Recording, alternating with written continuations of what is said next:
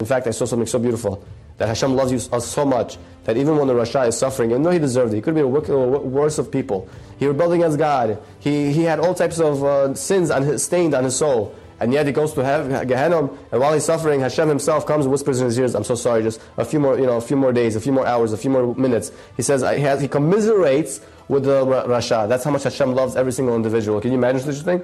I once saw it brought down that the word Rasha, which is spelled Reishin Ayin, Rasha is actually abbreviations, Ribono Shel Olam, which means that even the greatest and the wickedest of people still have a halak of part of Hashem inside of them. That you can't lose hope on anybody. Of course, even more so, you can't lose hope on yourself. That even if you consider, God forbid, yourself a Rasha, Ribono Shel Olam, Hashem still is next to us, and He's closest to those who think they're so far from Him. And Hashem says, please return to me. Hazarti bicha, please, I'm waiting for you to return to me. I want that connection with you. Your soul desires it and I desire it, and together we could really build that bond, and I never give up on you. Hence, Rasha, Ribono Shel Olam, Hashem does not give up on anybody. Hashem does not give up on nobody.